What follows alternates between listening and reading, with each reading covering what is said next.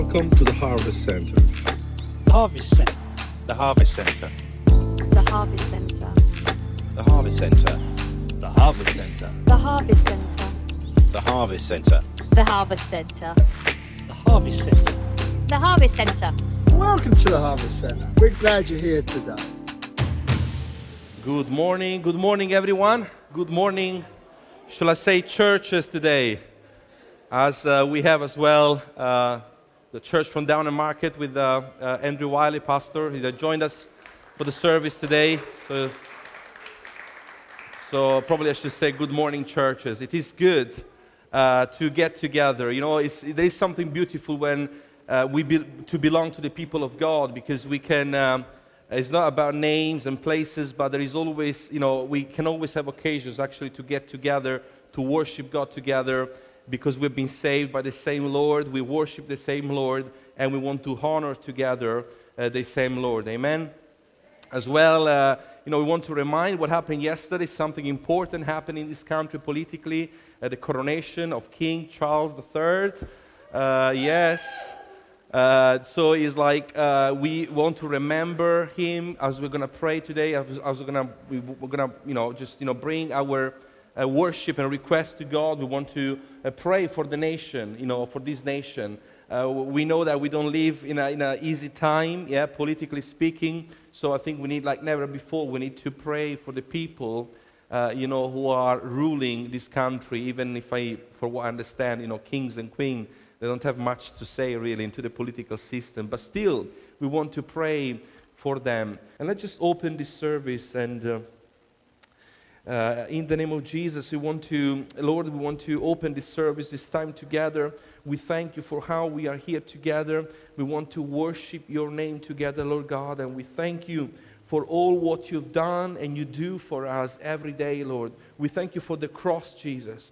Thank you because you purchased us and you paid a high cost for our salvation. We thank you, Lord, for the cross, for dying on the cross. We thank you for the resurrection. And it is because of this resurrection that we want to come before you, Lord, because to you nothing is impossible. And we want to pray for Alicia right now, Lord God, in this time of trouble in her life. Holy Spirit, we want to pray that you will touch her heart, her mind. You know her, you know her life, Lord God. We kind of maybe lost a bit touch. We don't know what's going on in her life and in her heart, in her mind. But nevertheless, we want to bring her before you. And we want to ask God that you will touch her life. And that you will keep on giving strength to her family, to Chandra and all the rest of the family that will be able to stay next to her during this time of difficulty. Help them not to lose sight of you. Help them not to lose their faith in you, Lord God. And work, Lord, in this situation, in Jesus' precious name, Lord God. We thank you, Lord God, for King Charles III, Lord. And we pray for this country, for those who run this country, Lord God. We want to pray for them, Lord. And, although we live in a world that is going more and more far away from you, Lord God, we want to pray for these people, Lord. Holy Spirit, you will revive in them, Lord, some passion, some love, some thoughts for you, Lord God. So we pray, Lord Jesus, for them, Lord, as they run this country, as they make decisions, that will affect one way or another all our life, Lord. We just want to pray and bless them in Jesus' name, Lord God. And we want to speak, Lord, and we want to pray, Lord, as well for each one of us here today, Lord. We thank you, Lord God, because you are present among us today. Holy Spirit, we pray, have your ways among us, Lord. We pray that you will move and touch our life in Jesus' name, Lord God. You know how we came here. Those who left maybe some burdens, some problems behind, Lord God. We just pray, Lord Jesus, that you will speak to their life. You will touch their life in Jesus' precious name. Amen. Hallelujah. Hallelujah. Just let's keep standing for a moment, if you don't mind. And if you're here today and you acknowledge that Christ has paid your debt on that cross. If you are here today and the Lord Jesus Christ is your personal Savior, I really want to invite you to take part in this next section of our service, which is communion. And I'm just going to read something from the Bible. This is from Matthew 26, verses 26 to 28. Was Jesus. He was with his disciples. And it says that while they were eating, Jesus took bread. And when he had given thanks, he broke it and gave it to his disciples, saying, "Take and eat. This is my body." Then he took a cup. And when he had given thanks, he gave it to them, saying, "Drink from it, all of you. This is my blood of the covenant, which is poured out for many for the forgiveness of sins." And then Paul in 1 Corinthians 11:26, speaking about taking communion, he says, "For whenever you eat this bread and drink this cup, you proclaim the Lord's death until he comes." So what we're about to do now, we're not just having some juice and bread, and we're not just doing it because we do it once a month and we want to get used to, but I really want to invite you to think about the price that Christ had to pay on the cross for you. So just feel free to open your bread and drink your juice. If you need any, just raise your hand, and Anna is around with the tray. Hallelujah. Hallelujah, Jesus. Hallelujah, Lord God. You are wonderful, Jesus. Lord, we thank you so much because the price that you had to pay for each one of us, it was not something cheap. It was not the leftover of what you had, but you gave to us the first fruit. You gave to us your only begotten Son, Jesus Christ, to die on the cross for us. We thank you, Lord Jesus, for paying this absolutely massive price for us. We thank you for your love for us. Thank you because in you we are forgiven. In you we are saved. And thank you because one day we will see you face to face. We honor you, Lord, today. We honor you, God, with our life every day. In Jesus' name, amen. Amen. Please take your seat. Sarah, if you would like to come for the notices, got the microphone ready for you. Hello, hello. Okay, so we've got an event coming up in June, and we've got the IBTI students coming to join us on the 3rd of June. So they're coming on the Friday night, I believe, which will be the 2nd, and staying through until the Sunday. Oh, they are coming on Saturday. Okay, so Saturday to the Sunday. Okay, so what we might remember in years gone by is when they've come, we've had some lovely people within the church who have hosted them. The students come and, they spend time with the family, and then they come and do the things at church, etc. So we are looking for some hosts, people. So the 3rd and 4th of June, so it will actually just be the Saturday night. And so if you could help at all with that, I guess check in with Samuele initially, yeah? So we've got 5 girls, 3 boys, not such a big team this time. 5 girls, 3 boys, and 3 members of staff. So not hundreds of people to accommodate, but if you can help at all with that, please see Samuele. And on that day, please mark that in your diaries now. So it's going to be Saturday the 3rd of June, and we're going to have like a summer outreach for the community. So we're going to have it here at church. We're going to have some outside caterers come in, and we're going to have activities and games for the kids, maybe the bouncy castle. So just a nice time for the community. We're going to put flyers out. So we're going to need all hands on deck to help, but also hopefully lots of people will be here and we can be a good witness in the community. Right, so 3rd of June, and it will be, we're sort of toying with the times, but over lunchtime, so 11 till 2, middle of the day, something like that, okay? Other good news, we're going to start home groups again, woohoo, at the end of May, beginning of June. So we're just confirming the days and what that will be like. So we're going to give you news of that in the next few weeks, but be prepared to sign up for them again. And then finally, don't forget, we've got the special offering going on for the Ugandan mission. So we're doing the medical mission offering.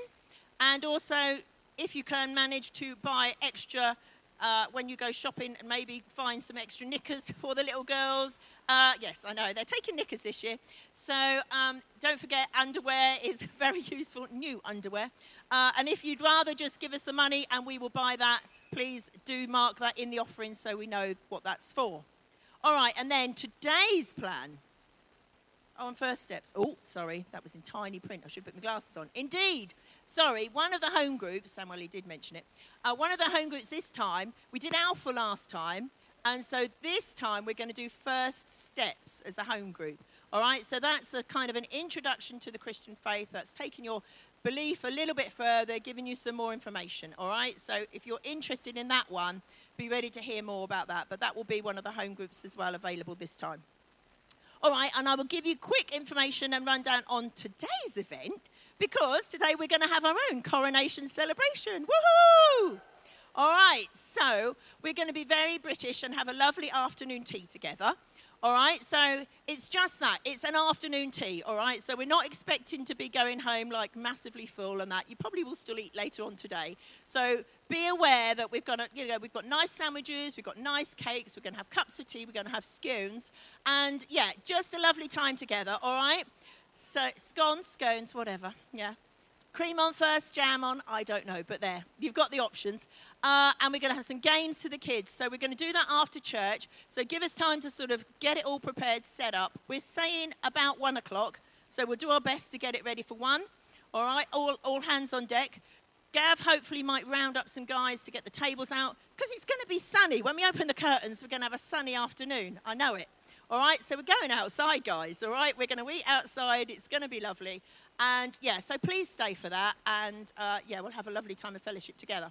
All right, we've got the tithes and offerings now, hoping that we've got problems with the internet, people. So if things don't function quite so well at the minute, just bear with us. But we'll hopefully be able to take donations at the back and the baskets here, and the kids are dismissed. Got a few things to say today, so as always, thank you very much for your generosity. All what we do as a church is also thank you to the support that you give. You give to the church, but really you're giving to God. So it's like, thank you so much for what you do, for what you give to the church. Today we're going to carry on what we started last Sunday. So if you were here last Sunday, we started a short series on the church. And in specifically, we spoke about the church being a living organism. So the church is not an organization, but the church is a living organism. And the main point, the difference is really that an organism is something that is alive, is something that grows, is something that changes over time. And that's what the church is. Christ is the head, and the church develops, grows, different countries, different cultures. The church has also many different aspects when you look into it. So the church is a living organism, and we have seen that in the book of Acts. It was actually the blueprint of a healthy church. And we're just going to read these verses together, so we just refresh our memory. And then speaking about the verses that we find in Acts chapter 2, from verse 42 to verse 47. So this is the blueprint of the early church, what they were doing, and we can see in verse 47 how actually God was blessing them. So it starts from verse 42. They, the Christians, devoted themselves to the apostles' teaching and to fellowship, to the breaking of bread and to prayer. Everyone was filled with awe at the many wonders and signs performed by the apostles. All the believers were together and had everything in common. They sold property and possessions to give to anyone who had need.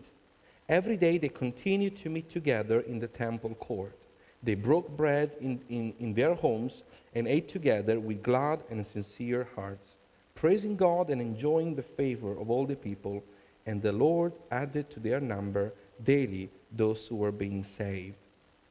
And we also defined last week, if you remember, the meaning of the word devotion, because it starts by saying that the Christians, were devoted to a number of things. And we've seen that the meaning really of the word devotion is to be great love, great loyalty or enthusiasm for a person or for a cause. But definition that we've taken, because I really loved the way how is laid out, is like a profound dedication. Yeah, to be devoted is to have a profound dedication towards something. And last Sunday we spoke, we said that in this passage, in these verses that we just read, we can actually analyze three things. They were devoted to the teaching of the apostles, and we translate it to the Bible, the Word of God, because we still have the teaching of the apostles, you know that. You know, we got them all in the Bible. Yeah, so we spoke how it's important for a healthy church to be devoted to the Word of God. And because we are the church, that means as well it's important for you personally to be devoted to the Word of God. The Word of God has to be the foundation of your life. The Word of God has to be the foundation of the church. Otherwise, the church will crumble. And then today we're going to look at the second aspect, and it's the aspects of fellowship. You know, they were devoted to fellowship, the breaking of bread. And then next time we'll look at prayer together. Now, when we look at fellowship, it's interesting, you know, in the past we spoke already about the importance of fellowship, you know, in terms of coming together and having fellowship together, worshiping together in the house of God. You know, that we should not neglect fellowship, but we should, you know, come together. But today I want to take the word fellowship for actually how it is explained in these passages that we just read. Because here the word fellowship, then you go to verse 44, and there is an explanation of what you know we meant in the previous verse. It says that all the believers were together, they had everything in common, they sold property and possession to give to anyone who had need. Every day they continued to meet together in the temple courts. So yes, there was the element of meeting together, but specifically here, this passage, there is an element of generosity. How actually the people there, you know, in the early church, they were selling their property, giving their money to the apostles, yeah, and then the apostles will give them to the people who are in need. And this is a pattern that we find as well in Acts chapter 4, and later on as well in the letters that Paul wrote. And you know, it's like, and here he's speaking about, you know, generosity, but specifically he speaks about financial generosity. You know, we always say, yeah, we can be generous in so many ways, which is true. I can be generous with my time. I can be generous with my skills. I can be generous in so many ways. But specifically here, you know, the Bible is speaking, it gives detail. They were actually selling possessions, you know, get the money. So we're speaking about money. And with that money, they were supporting, you know, the work of God. How? By helping the people who were in need. So the people here in the early church, yes, they were devoted to fellowship, but as well here is explained they were devoted to support the work of God. They were giving generously towards the word of God. And now when we come to these verses, you know, I can see already the panic in your eyes. Oh my goodness, here's pastor is asking me to sell my house. No, I'm not asking you that. So we're going to do some explanation here, right? So I think it's important to understand these verses. You know, you hear me a lot of times saying that, you know, when we take a passage, you know, there is a meaning there, but then we have to put that meaning, that whatever we take out from a passage within the context, the immediate context, which is the story around this passage, and then from the immediate context, we move to the book context, so the context of the book of Acts, and then in the context of the entire Bible. This is how you actually you know, how you explain the Bible and you try to understand what the Bible is saying to you. So it's important to look at the context here. So I want to start by saying very clearly what these verses are not saying. So these verses are not calling out to socialism or to communism, where you are not allowed to have property as a believers and we need to give all the money to God. This is not what these verses are doing. This was something specific to what was going on in this moment in chapter 2 in the book of Acts. And so is in chapter 4, and so we will see later as well in the letter of Paul. And so it's not a call to communism or to socialism. So if God doesn't want us to sell what we have, what can we learn really from this passage? And what we learn is like a lesson about generosity, what I just said. The early church, the early believers were people who were generous. And when I speak today, when I'm speaking about generosity, I'm speaking about their finances. They were not holding back to their money like they were like, oh, this is all mine. But, you know, they were giving, they were investing into the work of God. And now maybe, you know, you are here maybe for the first time in church, or maybe you're here with Andrew. You say, "Oh, here we go. The church is again after money. Pastor today is speaking about money." Well, I can guarantee you, we don't just speak about that. It's probably once or twice a year we speak about money and stewardship. But if you come along, all other Sundays we do speak about all the other topics as well. But it is important for the church. It is important for me as a pastor of this church to speak about money and why it is important. Do you know why it is important? It is important because the Bible speaks a lot about money, about possession, about wealth. So there are about 2,300 verses in the Bible that speaks about money, speaks about wealth and possession. And when we look at the person of Jesus himself, the 50% of his preachings are about wealth, money, and possessions, and 11 out of 39 of his parables were about money, wealth, and possession. And now you're maybe thinking, come on, don't tell me that you went and looked at and calculated the percentage. I haven't done that. I've done some study around it. That's what you do when you prepare a sermon. Yeah, but someone has done that for me, and they've come up with these pretty, important numbers. So the money is something that is spoken in the Bible, and because we are a Bible church, occasionally we have to speak as well about money. So why did Jesus spoke so much about money? Certainly it's not because he was obsessed by it. And certainly not because he wanted us to be obsessed by money. That's not the reason why Jesus, spent so much time and so many words speaking about money, wealth, and possession. But the reason why he did that is because he knew that when it comes to money, that's a heart issue. It's very dear to us. It's like, ask me everything, but don't ask me my money. There is the saying, put your money where your mouth is, right? It's like, if you really want to prove me that this is good, just put your money there. Now, that speaks a lot. Yeah. Money is so important for us.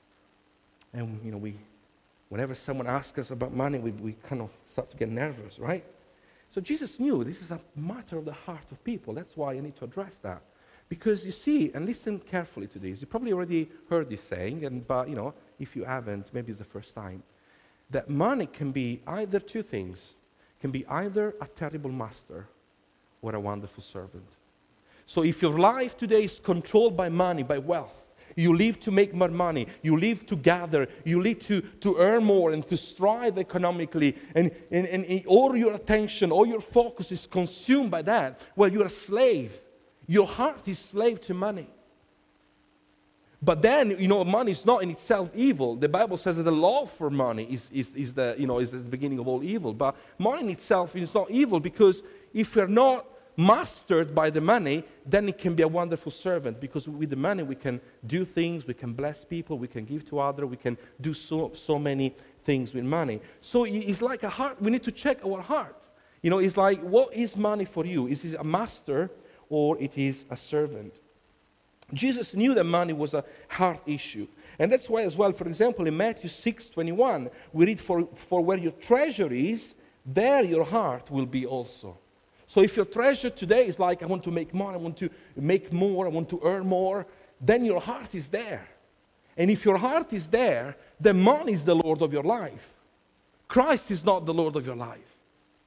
But if your heart is like in the Lord, then you will declare the lordship of Christ even over your finances. And you will learn to be generous as Christ, God himself, he was generous. We believe in a generous God. Don't forget. Don't forget what he has given for you and for me. The price that he paid on the cross. He didn't give out of something, out of surplus, but he gave the best of what he had to save you and me. And if we are followers of Christ, we need to learn from our master. So here we start to speak. We're speaking about giving. You understood that. And here is the question, okay, why is God, asking me to give? Why is God wants us to invest back into his kingdom? And why do we have to put money in the basket or to give money with the cards when we go to church?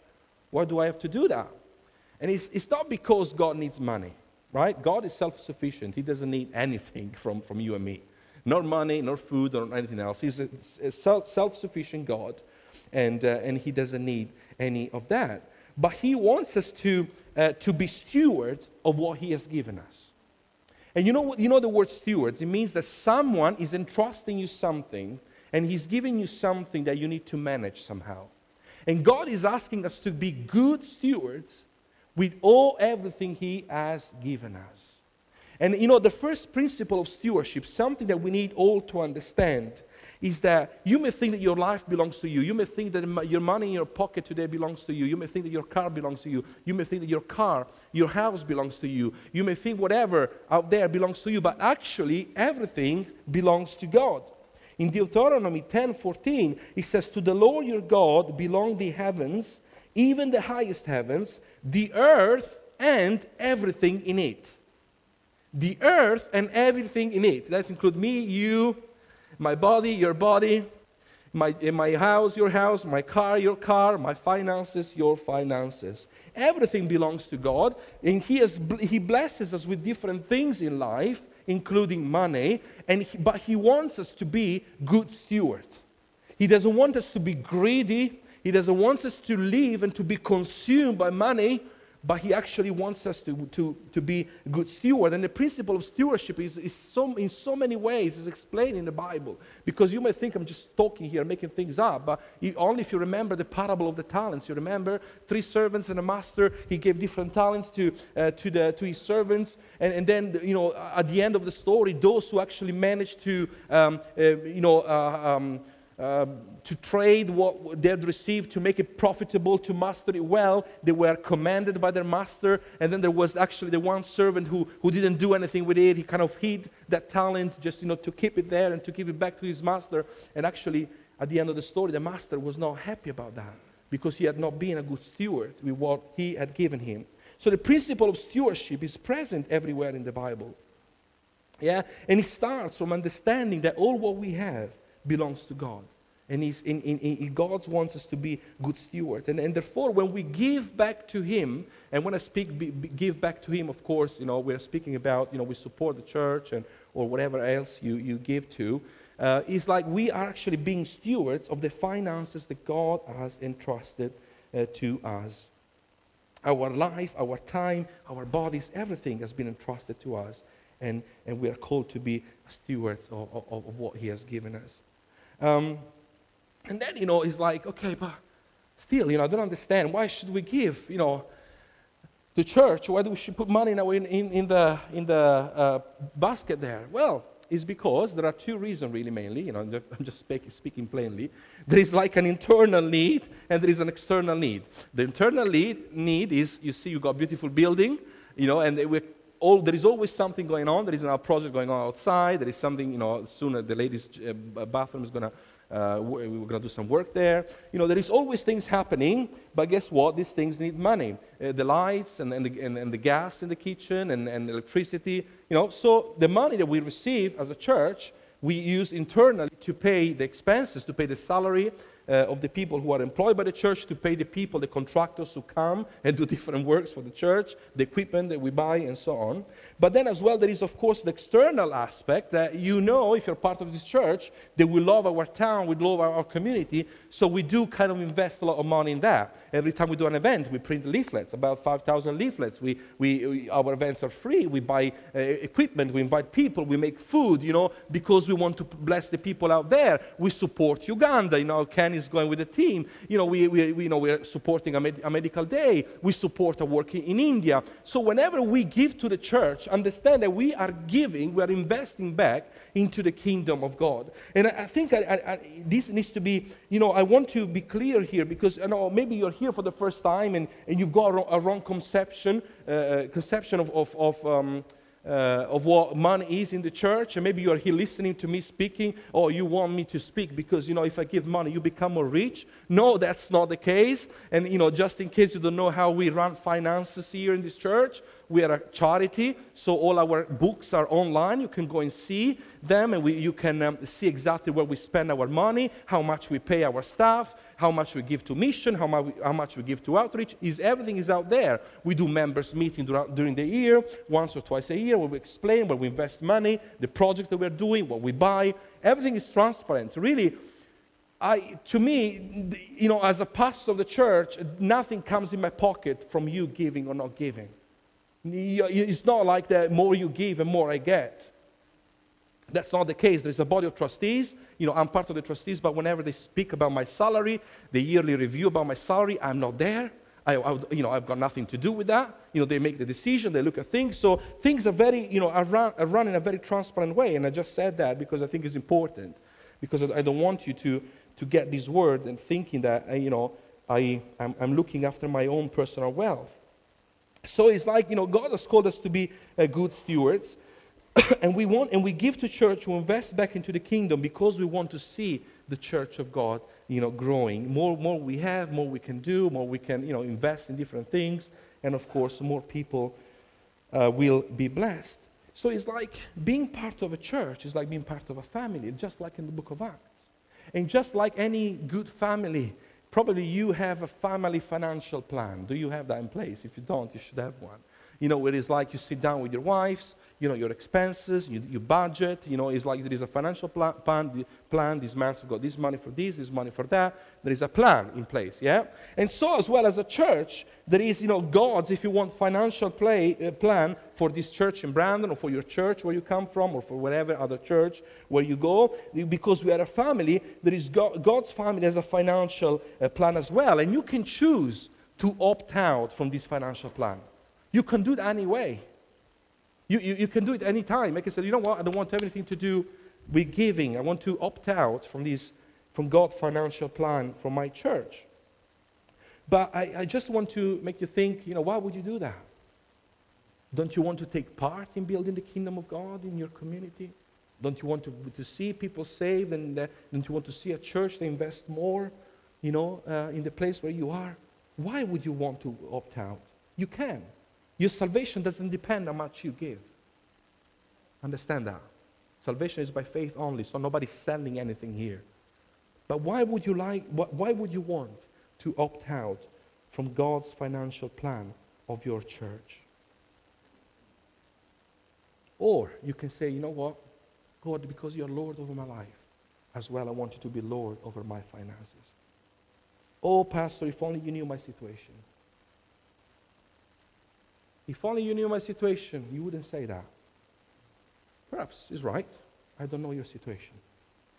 But I know plenty of stories of people and personal experience that they've been faithful with giving in times of plenty and in time of needs. And God has always honored their faithfulness to Him.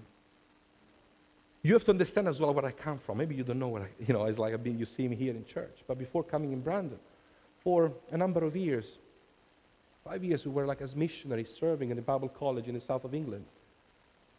We had flat, we had food on the table. You know how much money we were getting for the college as a family? £15 a week. So for 5 years, they would give us the flat and the food, we didn't have the expenses, but we lived with £15 a week, and I had a job outside. We were doing other things beside that. But, so I know what it is to depending on God 100%. I've been there. And still, it's always good to be in life in a place where there is that dependency. I don't want never to get to a place where I've got everything. Because that, it becomes more dangerous to manage, Some people are there, bless them, but, for myself, I like to be always in that zone where I want to depend on the Lord. Yeah? And I remember, this is just one story. I can tell you many stories. I remember £15 a week. So we had one car. We were standing on the queue. Coming back, they invited us to speak in a church in Bolton. So I paid the petrol, of course, to go up to Bolton from Brighton. Yeah? So we're there, so you can imagine, it's expensive in there. But, the church actually was very generous. They helped us to cover that. But anyway, on the way back, we were still standing at the traffic light. And someone hit us in the back, in the car. It was not our fault. We were just standing. Joshua was sitting at the back. It was little. The car was written off. Of course, what the insurance gave you is not much to buy another car. So we had they're giving us £1,000 for our car. So what do you buy with £1,000, right? We need a car. And we were on £15 a week. Never forget that. And we prayed, Lord, here, how do we do? We need a kind of a car to move around. And then we had a phone call from some friends of ours in Germany. And they, out of nowhere, we see them once a year. When we go to Germany, we kind of get together for a tea or a coffee. We don't even speak, as we go. So they didn't know anything of our need or anything. They said, Sam, we were praying, really felt from the Lord. that we should give you a financial gift. I don't remember if it was like £4,000, something like that. So we've taken this money, and together with the £1,000 we got from our insurance, we had about £5,000. We were able to buy a decent second-hand car. So I'm speaking from a position where I know what does it mean to give when you are in time of need. So I may not know about your situation because I don't know everybody here. But one thing I know, that God is faithful and He honors those who honor Him. I've experienced that in my life. I've seen it happening around me. So I can tell you that if you're faithful to God, even when it comes to your finances, even when you are in time of need, God is going to honor, those who honor Him. I can tell you that. So here is the next question. It's like, okay, we understood what the church does with the money. We understood it's important to give back to God, that we're called to be steward. How much? That's usually the question. How much do you want from me? I'm going to tackle that, right? Once a year we preach about money. So if you're here, I'm sorry, you've got to hear that, okay? So let's start with what I said at the beginning. God surely doesn't want to sell your house unless, He comes in a dream and says, sell your house. I heard this story about. Generally speaking, God doesn't want to sell your properties so that you can give everything you had back to Him. He doesn't want that. But as well, I can tell you that God doesn't want the leftover. There is a principle, again, in the Bible, you look throughout the Bible, where God always was asking the first fruit of the produce to His people. And I've taken just one verse, but there are so many that we can look at. In Proverbs 3, verse 9, it says, honor the Lord with your wealth, with the first fruits of all your crops. So God doesn't want everything, but He wants as well the first fruit. And then, again, the question may be still there. What do you mean by first fruit? And there is a pattern in the Bible that we observe, and this is what we call tithing. And just to put it plainly, and I'm going to explain that a little bit. I'm going to show you, because I know there is much debate on that. Tithing is simply, to say it plainly, is the 10% of your income, of a family income. And in Deuteronomy 14, chapter 14, verse 22, you must set aside a tithe of your crops, 1/10 of all the crops you harvest each year. 10%? That sounds a lot, doesn't it? It's so much, right? But think this way. We go back to the principle of stewardship. All what you have is not yours, come from God. So picture that you are there starving, and someone comes along to you. You got anything. You don't have anything to eat, right? You cannot produce food out of nowhere. Someone comes along to you and said, here you go. I've got here for you 10 potatoes. And you get not the small, European potatoes, the English potato, like 10 big potatoes. So something that you can hardly hold in your hands. You got 10 of them. And then the one who was giving you the 10 potatoes says, would you mind actually if you give me one back so I can plant it again, and then whatever I get out of that, I'll be able to, then to bless other people. What would you do? Yeah, you can have it. Come on, I still have 9, right? If you start from the principle you've got nothing, I still have 9, it's still quite a lot. So sometimes we focus on the 10, but we forget about the 90 that is left to us. So this is what tithing is in the Bible. And again, this is one of the most quoted verses in the Old Testament that explain about the importance of giving back to the Lord, of tithing to the Lord. Malachi 3 from verse 6 to 12. He says, this is like a monologue of God is having there.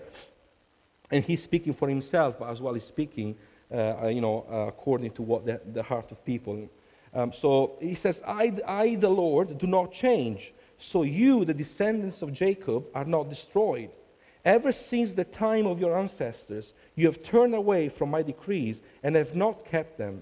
Return to me, and I will return to you, says the Lord Almighty. But you ask, how are we to return? Will a mere mortal rob God? Yet you rob me. But you ask, how are we robbing you? In tithes and offerings. You are under a curse, your whole nation, because you are robbing me. Bring the old tithe into the storehouse, that there may be food in my house. Test me in this, says the Lord Almighty, and see if I will not throw open the floodgates of heaven and pour out so much blessing that there will not be room enough to store it. This is God, through the prophet Malachi, speaking about tithing. He uses quite strong words like, you are robbing me. And you might think like, oh, wait, hold on a second, Sam. This is the Old Testament. We are in the New Testament. Things have changed. That was the law of Moses. But actually, let me explain you how this goes beyond the law of Moses. And that goes beyond the law of Moses, in fact, because it was in place before even the law of Moses was ever put together. And this is what we call systematic theology. When we want to learn things about God, the doctrine of God, you look at the entire Bible, you see patterns in the Bible that repeat systematically. From here, systematic theology, and then you come out with a conclusion. That's why you take one verse on its own, it doesn't make any sense unless you analyze it in the context of the whole book. So when we do a bit of systematic theology, we see that actually giving the tenth to God was there before the law of Moses was in place. And we're not going to read, but in Genesis 14:19 is the episode when Abraham gave the 10% to Melchizedek. Melchizedek, who is a type of Christ, by the way, for those who like typology. But as well, the Bible says he was the priest of the Most High, meaning he was representing God, on earth. Melchizedek blessed Abraham with something, and Abraham in response said, wait a second, I want to give you back the tenth of all my possession. And that was way before the law was put in place. And theologically speaking, this is a very strong argument, because it means that this is a moral law. When it comes to the law, there are moral law and practical laws. We are not anymore under the practical laws, if you want, the washing and the killing of animals. But the moral law are still in place. And there are plenty of things that were established even at the beginning, before the law was in place, and therefore they supersede the law. They are bigger than the law. For example, marriage was there before the law. For example, that murdering someone was wrong was there before the law. We didn't have to wait the law of Moses to understand that to killing and to murder was wrong. It was there before, and so was tithing. And then, of course, it is reinforced throughout the law. Deuteronomy chapter 14 is only about that, but there is so much more again into that. And then, of course, we come to the New Testament. And because here is the point, we are in the New Testament. Before the law, but still it was Old Testament. We are in the New Testament. So how do things work in the New Testament? Are you sure you want to bring me there? Because I'm going to show you something interesting. The New Testament actually raises the standard of everything. You had the law in the Old Testament, and then Christ, the New Testament, is not just the law disappeared. We're not subject to the law, yes, but all the moral teaching that were parts of the law actually are amplified in the New Testament. And I've got just a few verses here. Matthew chapter 5, verse 21. This is Jesus speaking. You have heard that it was said to the people long ago, so he was speaking about the Old Testament, you shall not murder, and anyone who murders will be subject to judgment.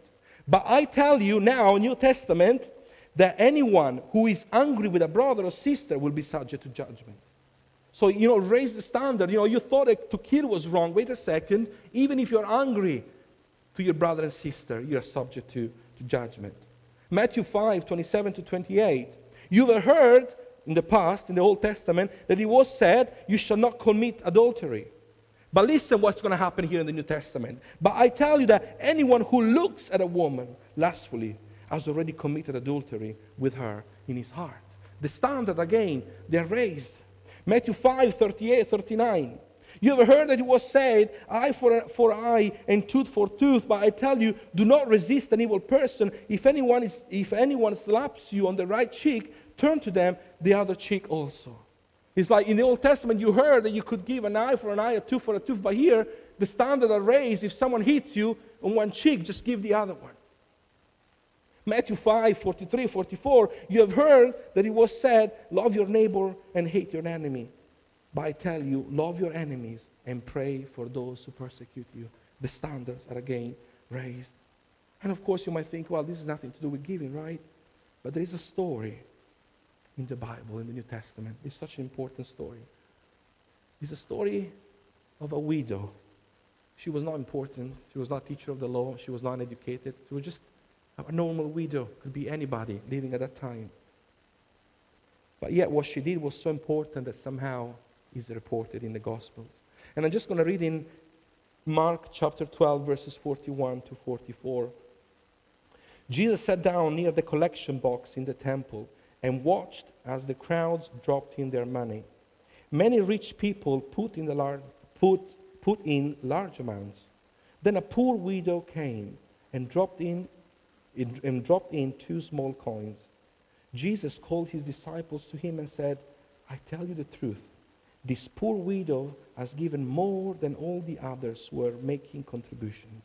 For they gave a tiny part of their surplus. But she, poor as she is, has given everything she had to live on. So it's like, speaking about raising the standards, Jesus was there. Imagine, he could have gone to her like, hey, I know you're poor. You don't need to do that. Don't do that. Just keep it for yourself. Go and get, I was saying a pizza, but I said, no, there's no pizza at that time, right? Go and get something to eat. You don't have to. Jesus knew she was a widow. A widow without a man. The man was the provider, was really, speaking, about, single motherhood in those days was much tougher than what it is today. There was no social support or anything. But Jesus didn't stop her. He actually praised her. Do you think that Jesus then he didn't take care of her? Do you think that she put a coin and she went out and died because of starvation? We don't know what happened to her. It's not in the Bible. But because of the God that I know, I'm pretty sure that God has done something wonderful to that woman. Because God honors those who honor him. And he said, look, there are all these rich people that are giving a lot of money, but you know what? They're just giving their surplus. But this widow, she gave all what she had. Again, the standard are raised. Speaking about giving. She gave all what she had. She gave something that was dear to her. She didn't give whatever she found, but she gave something that was important to her. But wait a second. Did Jesus ever mention the word tithing? At least once in the New Testament. Did he ever mention something about it? Yes, he did. In Matthew 23, verse 23. He was speaking to the teacher of the law, and he said, what sorrow awaits you, teacher of religious law, and you Pharisee? Hypocrites, for you are careful to tithe even the tiniest income from your herb gardens, but you ignore the more important aspects of the law, which are justice and mercy and faith. You should tithe. Yes, but do not neglect the more important things. So Jesus said, yeah, it's okay, you should tithe. Yes, you're good at, but you should not neglect the more important things. So it's like, there are things that are more important to tithing. Yes, justice and faith and love. But how can we give the more important things of our life if we cannot even be obedient in giving the less important things like tithing? Have you ever thought about this perspective here? How can we give to, how can we operate and invest in important things like justice and love and mercy, but yet neglect the less important things about tithing? This is Jesus Christ. Yes, you should do that. But as well, don't ignore the other things. And I've got 5 more minutes, and I want to close and just to wrap up. I want to speak about sometimes the barriers of giving.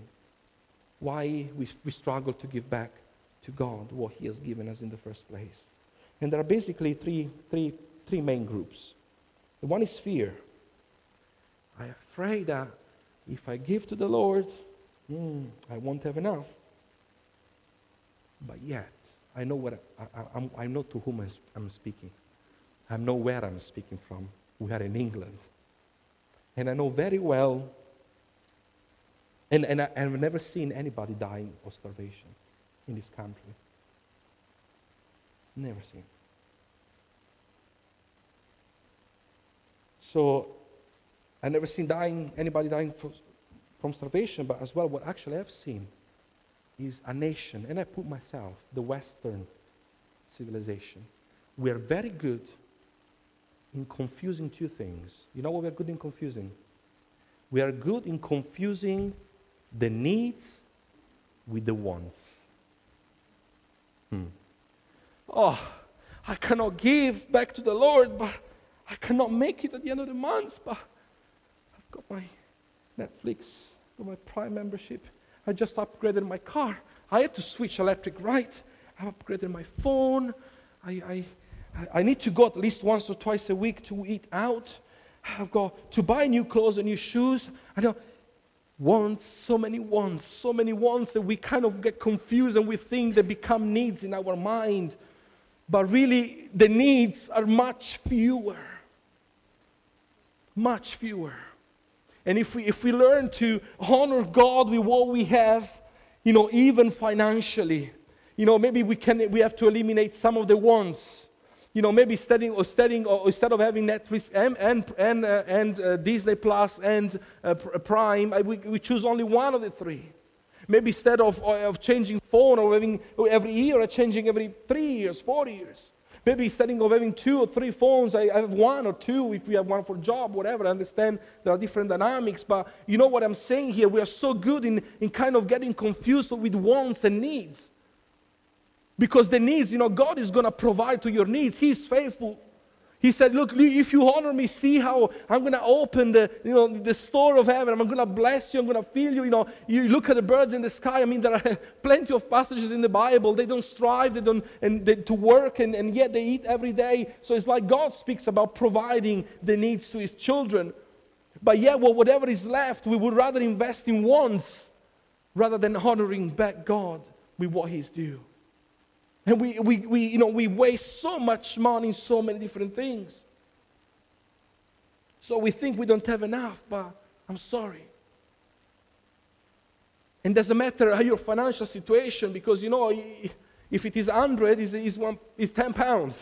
If it is 1,000, it's 100 pounds. If it is 1,000,000, it's 100,000 pounds. Everything is proportionate. If it's 10 pounds, it's a pound. Yeah, just to speak plainly. So, 10% to spare for God is something that we should manage to if we want to be called good stewards of what He has given us. And then, come on, you can trust Jesus Christ for heaven, but you cannot trust Him to provide to what you need. How does that work? We just entrusted our life, our eternity to Jesus Christ who died on the cross for us, and yet we cannot trust that He is going to be able to cover us. To cover our needs. I'm not speaking about wants. To cover our needs. The two things that they don't, how can we put these two things together? The second reason why we don't give is because of greed. Our life is controlled by money in this case. Money is the Lord of your life. I want more. This is mine. I earn it. I need to do more. I need to make more. You're always so greedy. All for me. But yet, how can you worship God? How can you be a follower of God? God is everything but greedy. He has given His only Son. He has given the first fruit of what He had. He didn't give even the 10% to us. He gave 100%. He gave all what He had, the best of what He had for you and me. He is everything but greedy. Yeah, but there is this pattern in the Bible that we can observe, and yet we struggle even to stick with that. And the third case is that we know what the Word says, but we don't do what it says. Some people call it rebellion against God's Word. It's like that person that looks himself or herself in the mirror, see what needs to be done, it goes away but does nothing about it. So it's like those who read the Word, but then instead of allowing the Word to become reality, you know what? This yes. Oh yeah, God's going to bless me here. Oh yeah, He's going to, yes. Oh, He's asking me that. No. So if we're honest with ourselves,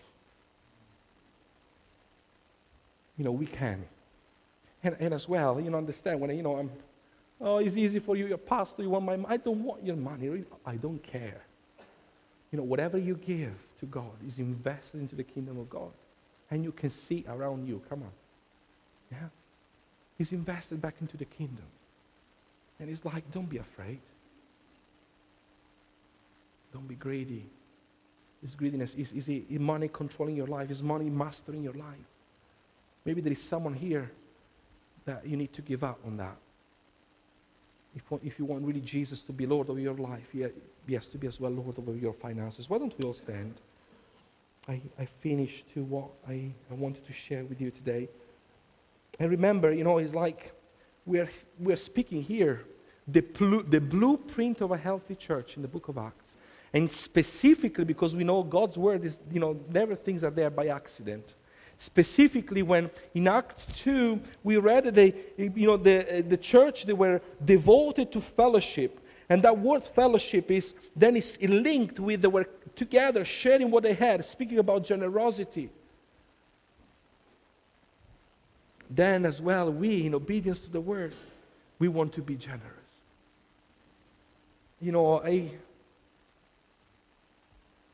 Just because I want to be transparent, as I said, I just shared you stories. I always honor God with what I had. I give Him, I tithe, I give offering. And I'm not saying that because, God is witness to me right now because I want to boast of anything far away from me. Boasting, that's not my intention. I'm not trying to manipulate. I'm not trying to do anything. But I just want to say I am the testimony of someone who has experienced in my family the blessing of God honoring us because we choose to honor Him. So many we can count, countless experience of how God came through for us. And I've seen, I speak to people. I know where people are, and I know all different stories, and God is faithful. He doesn't own anything to anybody. And He called us to be good stewards. To be good stewards is part of an healthy church. If you want to be an healthy church, we build on the Word of God. Yes, we pray. We're going to speak about prayer next time. But as well, we need to be generous. We need to be devoted to one another, devoted to the work of God. Specifically, the Bible is intentionally here mentioning generous from a financial point of view. To honor God. And really, it's like I want you to ask this question. What is money today controlling your life? Where is money always there? It's like maybe nobody told you that we came naked into this world, and guess what? We cannot take anywhere with us. So we've been entrusted something in between, and we can either choose to keep it for ourselves, even sitting there doing nothing, or actually we can invest back into the kingdom, and we can experience God's goodness, we can experience God's faithfulness, we can experience the new aspects of God. Sometimes we say, well, yeah, we are Christian, but really, Sam, I can't experience God. Thank you so much if we don't do what the Word says. You will never experience provision unless you go through a time of need, right? You will never experience, certain things unless you're obedient to other things. So if you really want Christianity to be real, if you really want to be God to be real, maybe we need to start to be doers of the Word. Learn from the Word and do what He says.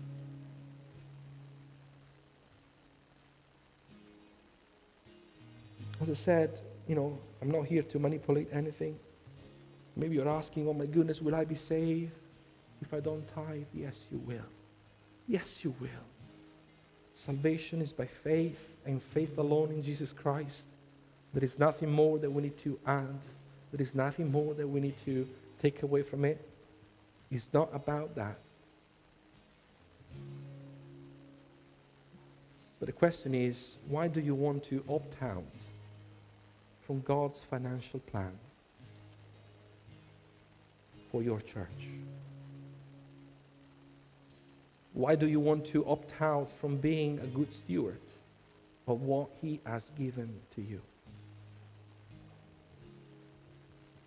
Oh yes, we will all be saved, but the Bible as well says that we will receive different crowns, different prizes in heaven according to how we lived our life, according to how we've been good stewards of what God has given us. And this, is everything. Our life, our bodies, our homes, our cars, and our finances. So yes, we will all be saved, but what God will tell you one day, when we'll appear before the judgment seat of Christ, we're not going to be judged because of salvation, because we are saved by faith alone, but we will be judged according to what we have done with what was entrusted to us. And we will receive accordingly. So I just want to invite you today, if you've never done it before, just to trust God in this. I never met a single person who started tithing and then actually kind of ran out of everything and had to stop doing that. I only saw people just moving from blessing to blessing, just God providing to their needs. And I underline the word needs, not to confuse with the word wants. God is faithful. God is faithful. God is faithful, and I want to invite you to trust Him also in your finances. Hallelujah. So we thank you, dear God, because your word is complete. Your word has something to say about all aspects of our life. Our family, our marriages, our finances, about sin, salvation, about our sexuality, about our identity. Everything is there, Lord. And we thank you for your word. And today, Lord, I pray for all of us. Help us to honor you as well with our finances. Help us to honor you with what you have entrusted us, God. So we thank you, Lord. In Jesus' name, amen. Amen.